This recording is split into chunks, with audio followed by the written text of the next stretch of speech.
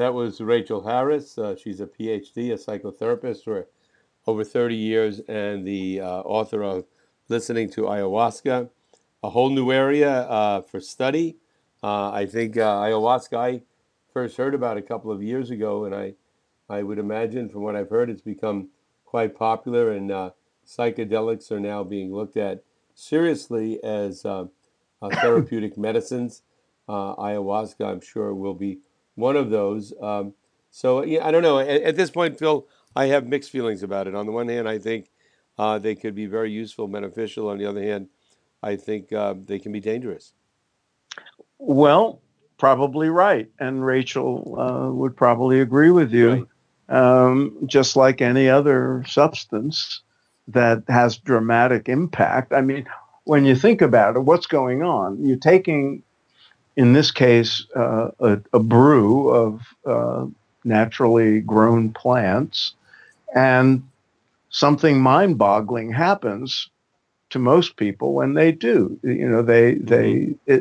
and just like taking a certain pill or you know other kind of concoction.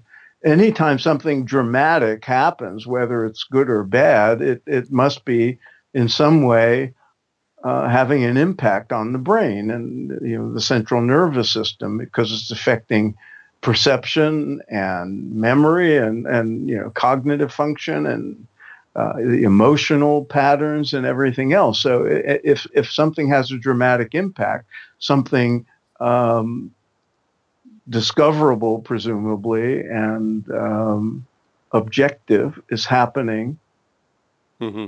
within some the person's physiology. So if that's the case, then the potential for side effects and negative experiences is probably also there. That's why all the people who favor psychedelic use, whether it's for spiritual reasons or psychotherapeutic reasons, they all talk about set and setting and the context and having proper supervision and proper dosage and all the rest. So there's obviously danger if you go against the proper safe way of doing Right. things. It seems like the psilocybin research, and again, we had Anthony Bosis on discussing that. Uh, it's a little bit more controllable because it's something that's produced in a laboratory and they have more control of the setting. Going Yeah. into an indigenous area with shaman and so on and so forth, the dosages, Well, what they're extracting and having people drink, I would think there's a wide range. Obviously, people, like well, you but said, but let's hold yeah, on for a second because in the context of that tradition, which is an old one, it probably is a very controlled setting. The control is being done by the shaman and the people, who are the yeah, but I think that expert. yeah, I think the problem comes, Phil, is it's not like they're a certified shaman, and from what I've read, and That's this right. becomes a That's big right. problem. Hey, there's money coming Right. into the Right. country from people looking for this. Then everybody's suddenly a shaman, That's and that's where the problems come. I'm sure yeah. there are Yeah. people that have been doing this for generations, father, grandfather, grandmother, whatever, back 13 generations or whatever, and they really know what they're doing. But Right. finding those Right. folks and then maybe the plants in Costa Rica are different than the plants in Brazil, and I think that that's all in time controllable and things can come out of it, and because people are having a range of experiences that are new and different, so you have to have somebody that's mapped out those experiences and understands them better. So there's a lot of challenges involved. That being Yeah. said, Yeah. we've all read and heard from all of the research that's been going on with in these areas that it's had dramatic impacts in many cases for the good of a lot of people. It's Yeah.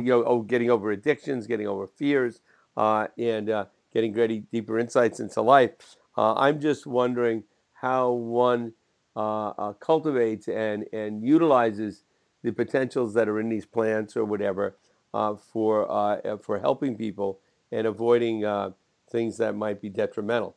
Yeah. I I guess don't know the farmers, answer, obviously, but pharmaceutical companies probably have the same problems. They're developing drugs all the time, and yeah. they have good and bad effects, and it's something they have. And a lot of drugs have even gotten approved by the FDA only to be recalled because they have problems. So there's nothing easy about it. But on the other hand, I think it's unavoidable that they have to look to this because a lot of the drugs that are produced by the pharmaceuticals have not been producing the results that we would like, and maybe in these other areas, like in psychedelics, there's greater promise for hope and help. Yeah, and one of the concerns that I'm sure people like Rachel have is, you know, we can look back to the 60s and see what happened. So, as you said, there's probably people off who are phony shamans who are, seeing people with money willing to spend it on ayahuasca experiences, and people take advantage of that, just like people took advantage of the LSD situation back in the 60s. There was phony LSD, there was adulterated LSD, there were people who were charismatic, offering people, saying they can guide them through their experience as if they were experts, and negative things happen. So the same is probably possible with ayahuasca. Yep. Well, it'll be interesting to watch this research and what happens in the next number of years. And I think, and also the legality involved and the illegality, and in what areas, what countries the research will be done, what Yeah. areas they'll focus on. But if it's out there and many people are deriving benefit, then there'll be more and more people seeking out and looking into it. And again, our show being focused on contemporary spirituality, these experiences for years and years, for centuries, we could say, have been associated with spirituality and deeper understanding and meaning in life. And Hmm. so this might be a Yeah. way of shortcutting people to those Who experiences. knows? Yeah. Who knows? But we should add that, Rachel did a lot of systematic research, and, Hmm. a book, which, nearly 300 pages of outlines her findings and how she went about it and all that. So people who are interested Hmm. in what others have experienced with ayahuasca can get a very a thorough look at the possibilities and the previous experiences in Rachel's book. And one thing that didn't come up in our interview with her, but I should mention, is, we asked a little bit about her, the way she went about her research, the methodology, and she said it was a very extensive questionnaire that took people hours to fill out.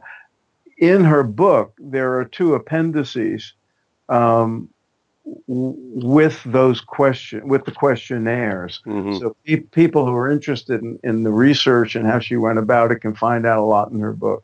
Yeah, I think it's a good thing to look at, and I also think that anybody that is interested in therapy, psychological therapy, becoming a psychotherapist, a psychologist, a psychiatrist, this is an area that I think is going to definitely be part of psychiatric treatments, and learn everything that you can. It's a brand new area, and I think if it develops properly, a lot of people could derive a benefit from it. And it's really sad that some serious research was going on back in the 50s on psychedelics. And for 50 years, it's been put on the shelf because of recreational use and it not being come out in a more controlled way. But hopefully this time around, it will, and benefits will be derived. We'll find out. Stay tuned. Uh, Stay tuned. More on Coming to Spirit you live Matters. from the jungles of the Amazon. Maybe we should start reporting live in locations around the world. Maybe not. Okay. Till next time, Phil. Okay. Take care.